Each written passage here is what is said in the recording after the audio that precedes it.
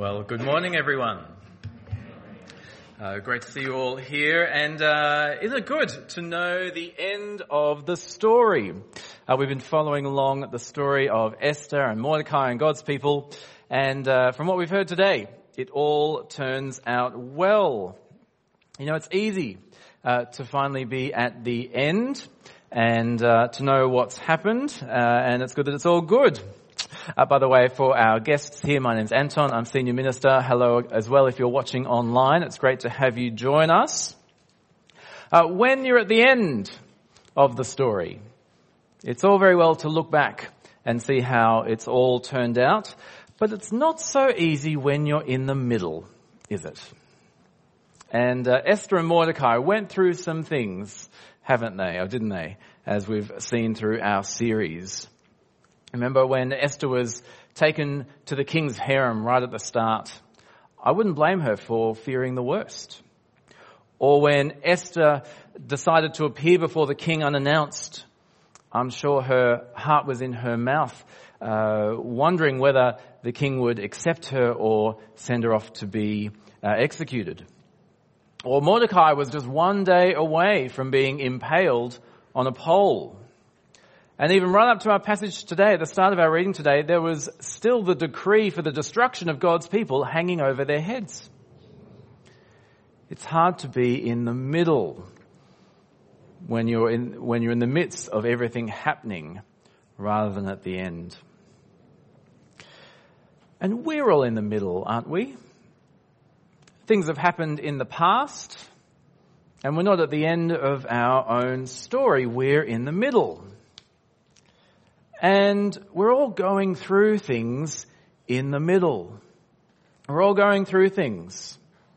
Some things are good, some things are really, really hard. And we don't know how they'll turn out.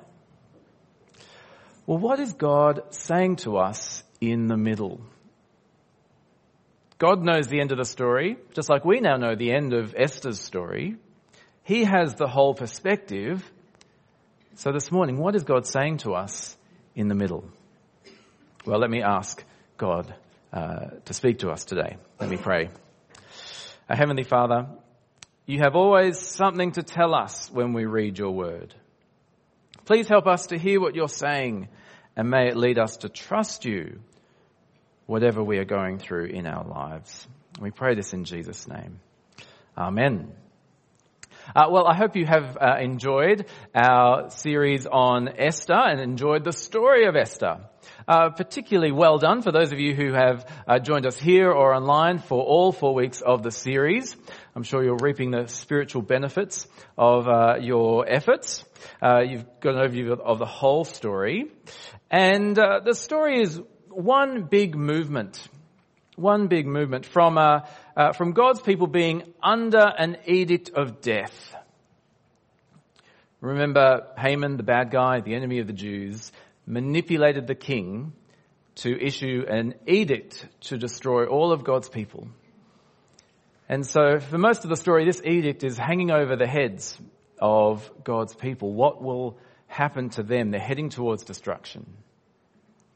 But of course, as we've heard today, it moves from there through to victory. Victory over God's enemies. And a feast instituted to always remember their salvation. And so for the victory, let me take you through the events of these chapters briefly. You might want to open up again to Esther chapter 8. And let me read to you from verse 3. Which says, Esther again pleaded with the king, falling at his feet and weeping. She begged him to put an end to the evil plan of Haman the Agagite, which he had devised against the Jews. It's clear here that Esther doesn't know the end of the story. She's right in the middle, even at this point. Haman is dead, but his evil plan lives on. Because remember, that first edict was to destroy, kill, and annihilate all the Jews, young and old, women and children, on a single day, the 13th day of the 12th month, the month of Adar, and to plunder their goods. That's what was decreed not too long ago. And so Esther weeps at the feet of the king. One second. Esther weeps at the feet of the king, but thankfully, for her and for all God's people, the king was willing to act. He can't revoke the old order, that's not allowed, but he can write a new one against it. And so we heard in verse 11 of our passage today, the king's edict granted the Jews in every city the right to assemble and protect themselves, to destroy, kill and annihilate the armed men of any nationality or province who might attack them and their women and children, and to plunder the property of their enemies. So in a direct reversal of that first edict, the Jews can fight in self-defense against anyone who would want to destroy them. So it's looking up for God's people. The king has now had his second edict, and so the Jews should be fine. But the 13th of Adar was still 9 months away from this point. And so all the enemies of the Jews had plenty of time to decide whether to carry out that first edict and attack the Jews. But sadly, many were still enemies of God's people, and they attacked them. But, as we read, God's people were victorious. An annual feast called Purim was established to remember that the Jews exist because of these events. And Jews still celebrate the feast to this day. Well, it's a great story, the book of Esther. But what is it telling us? How will this help us seek to live our lives for God? Well, right back at the start of the series, I mentioned that as we read the Bible, we're asking God, tell us your story. And so the story of Esther is God telling us his story and inviting us to be part of it. And in particular, this book is inviting us to reflect on the middle. It began, of course, with an edict of death and ended with victory. But how is God involved from here to here? What is going on with God and his world and his people? How is he interacting with Mordecai and Esther and the king and others between those 2 points? I think that's why the book of Esther is in the Bible. I think that's why it's part of God's story. It's getting us to reflect on how God is involved in the middle. Because we could kind of transplant that into our own lives. We have our own edict of death hanging over us. It's not one from a foreign king, but we live under the shadow of sin and its consequences. Our world is messed up, and we are messed up because we've messed up things with God, our Maker. And God's right judgment awaits. But of course, if you trust in Jesus, we can have victory too. We know that that's where we're heading because, say in 1 Corinthians, we read, "Thanks be to God, he gives us victory through our Lord Jesus Christ." In the coming of Jesus, he brings victory over sin and its consequences. And we'll receive this full salvation when Jesus returns. But for now, we're in the middle. The victory is yet to come. And I don't know about you, but I want to know, what is God doing in the middle? That's where we're at. What is God doing now in our lives? And it's a funny question to ask about in the story of Esther, because in Esther there's no miracles, there's no voices from above, there's no prophecies. I don't know about you, but that sounds fairly similar to my life. No voices from above, no prophecies, no miracles. But that doesn't mean that God is not at work in the middle, in our lives now. The story of Esther, because it's God's story, is showing us that God is active in our lives. And the truth that is on view here is the doctrine of providence. We know the doctrine of creation. God made the world. But how does he relate to the world ongoingly? How does God work in the middle? That's what the doctrine of providence is all about. You know, because God could have been like a clockmaker. You know, he made the world like a clock, made the clock, put batteries in and just kind of set it on the shelf, and then off the clock goes. Is that what he does with the world?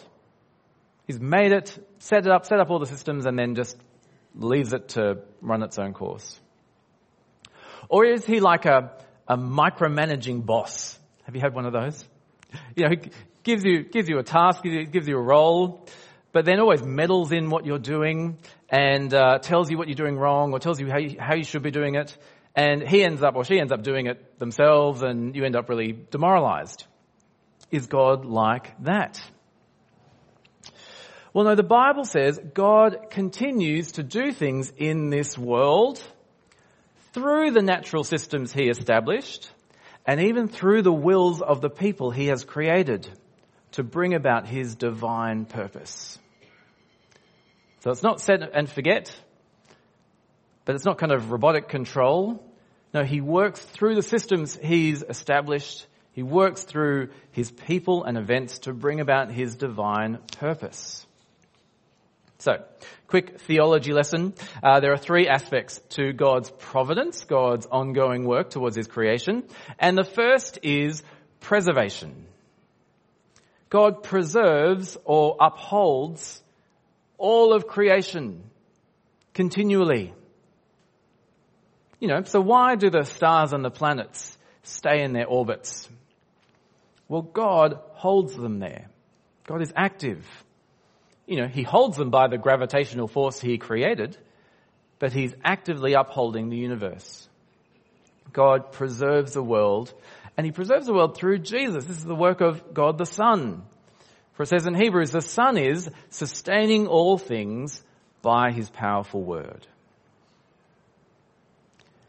And so that means that every day we can thank God. We've always got a reason to thank God, because each day he's preserving our world, allowing it or making it continue to exist.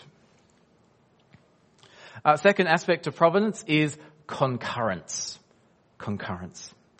This is God cooperating with created things, including each of us, working in every action and event.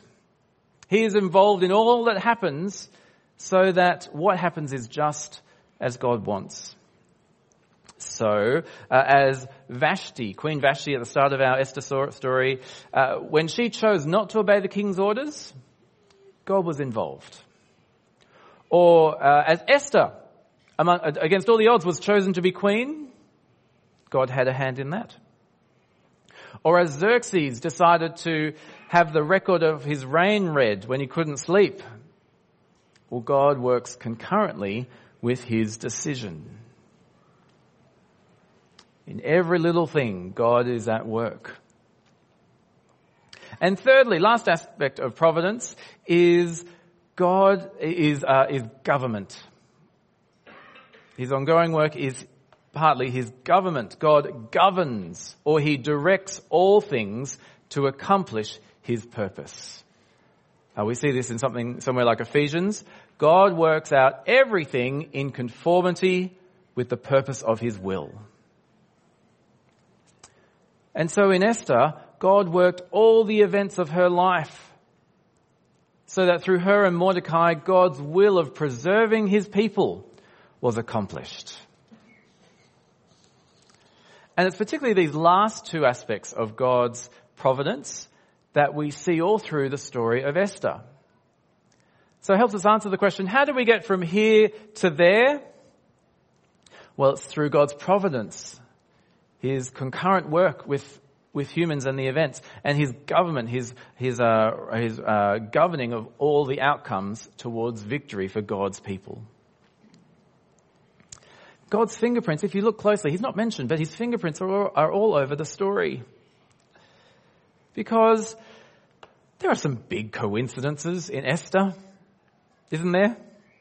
Just one or two. You think of all the women of the harem.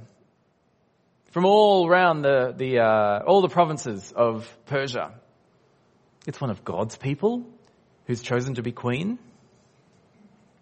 Or when Mordecai, one of the officials in the court, just happened to be at the right place at the right time to overhear the assassination plot against the king.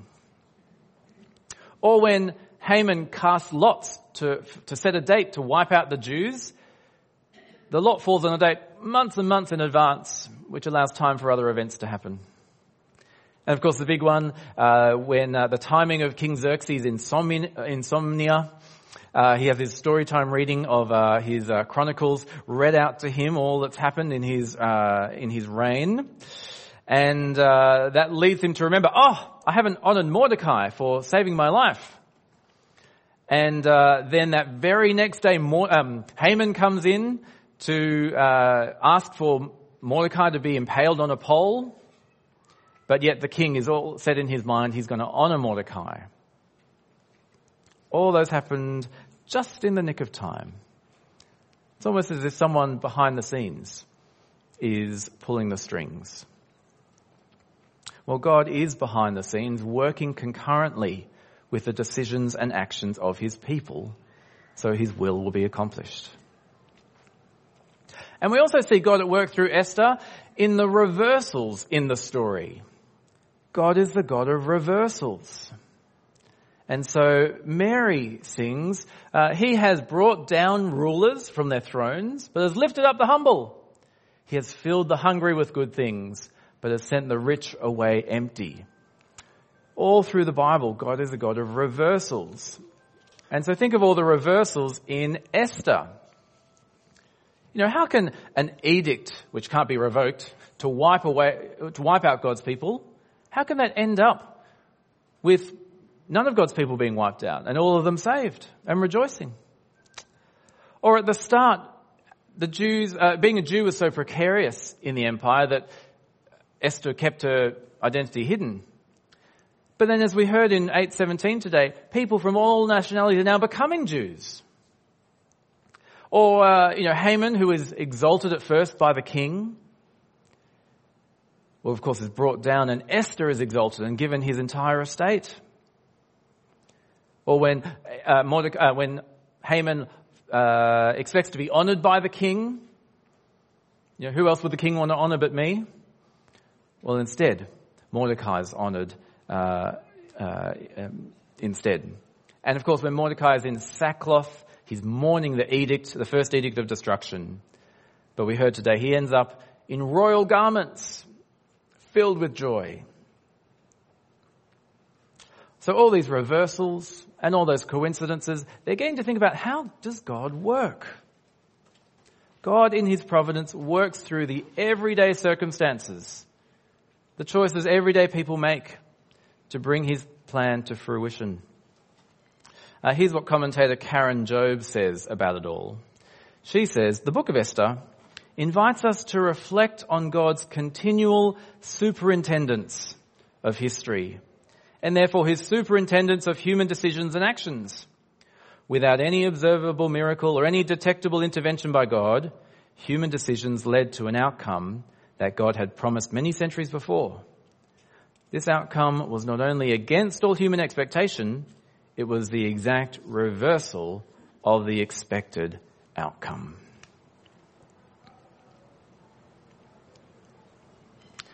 So if Esther is God's story, and through it God is showing us how he works in our world, well, what's that mean for our story? What's that mean for my story and your story? What's it mean for us in the middle of our story? Well, three things: comfort, confidence, and worship. Comfort, confidence, and worship. Firstly, the book of Esther should be a great comfort to us, because in it, God is telling us, I'm your loving Heavenly Father. Keith was right. I'm working through everything that's going on in your life. All the events that happen are guided by a personal God who knows you, who loves you and knows what's best for you. And so there's no such thing ultimately as luck or blind fate. You know, we're not at the whim of random chance in this life. No, God is at work in all things.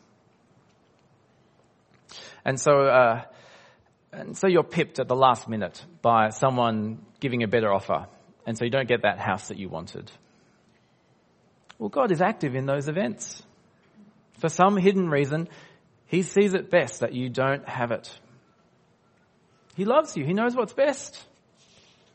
So take comfort even though you're disappointed. Or think about that thing that you're worrying about. You know that thing? It's the thing that keeps running through your head as you're trying to get to sleep. You know, whatever happens with that thing, God is active through it. Whatever happens won't be God's plan B for you. Because of God's providence, he always works through our circumstances to make sure what he wants to happen will happen. It's only plan A with God. And so even though we don't know how it will turn out, it may not be how we want it to turn out, but God is still working through it. Because I wonder if you think along kind of these lines, you know, we're here and we think the best thing for us is to be there. That would be the best outcome in our minds.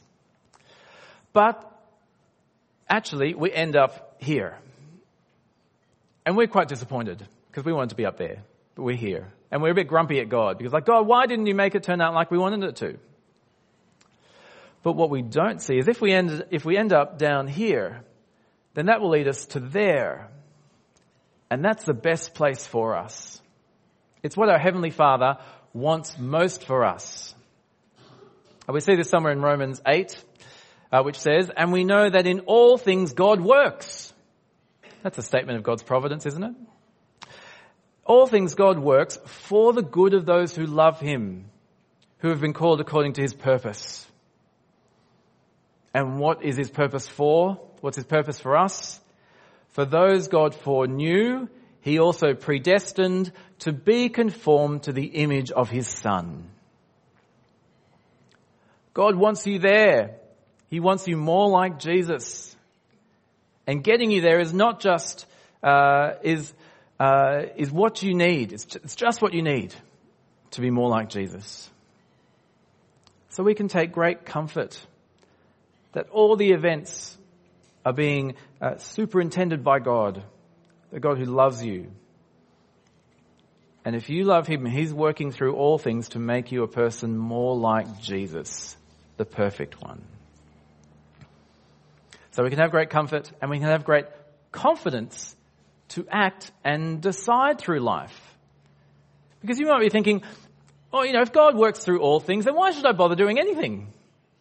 You know, if God's will be what it is, then why should I work hard at all? It'll just happen anyway.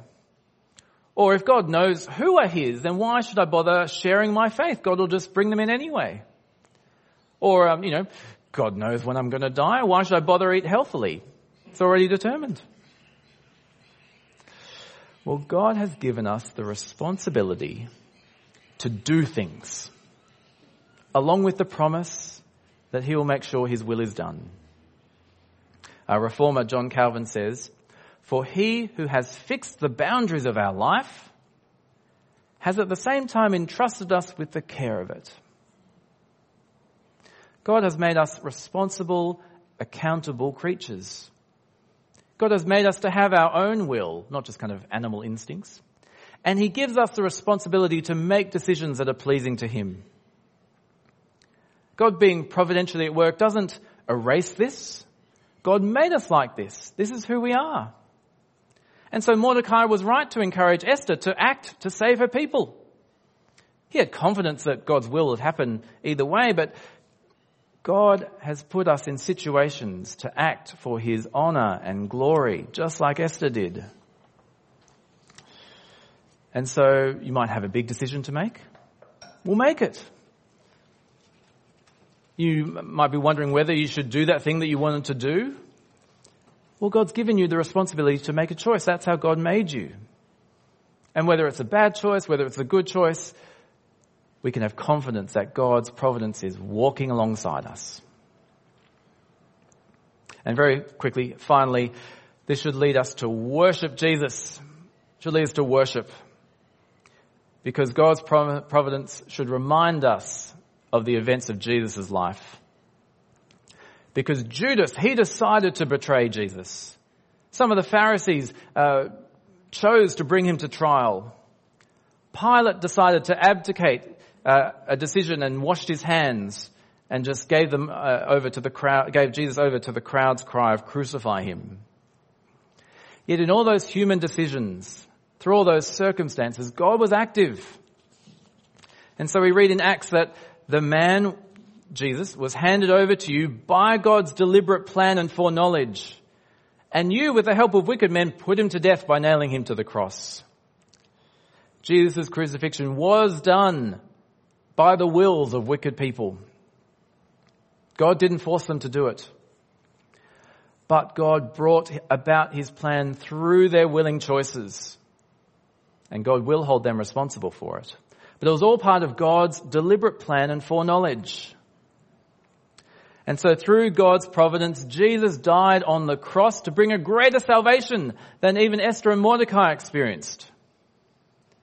Esther and Mordecai saved a generation of God's people, but they've now all died out. But through Jesus, God saves all of God's people so that when he returns, they will never again die out. And so just like we know from Esther of the victory God's people had in Esther and Mordecai's time, we can know the victory of what is coming. Our fight with sin will soon be over. Our time of suffering and mourning will all be gone soon, because our ending will be when we see Jesus. And so knowing that, let us worship him now in the middle, right through to the end. And as the band comes up, we're going to do that now. We're going to sing, reminding each other that God's plan was accomplished on the cross. Nothing more needs to be done for us to look forward to the victory that is to come. Please stand and we'll sing.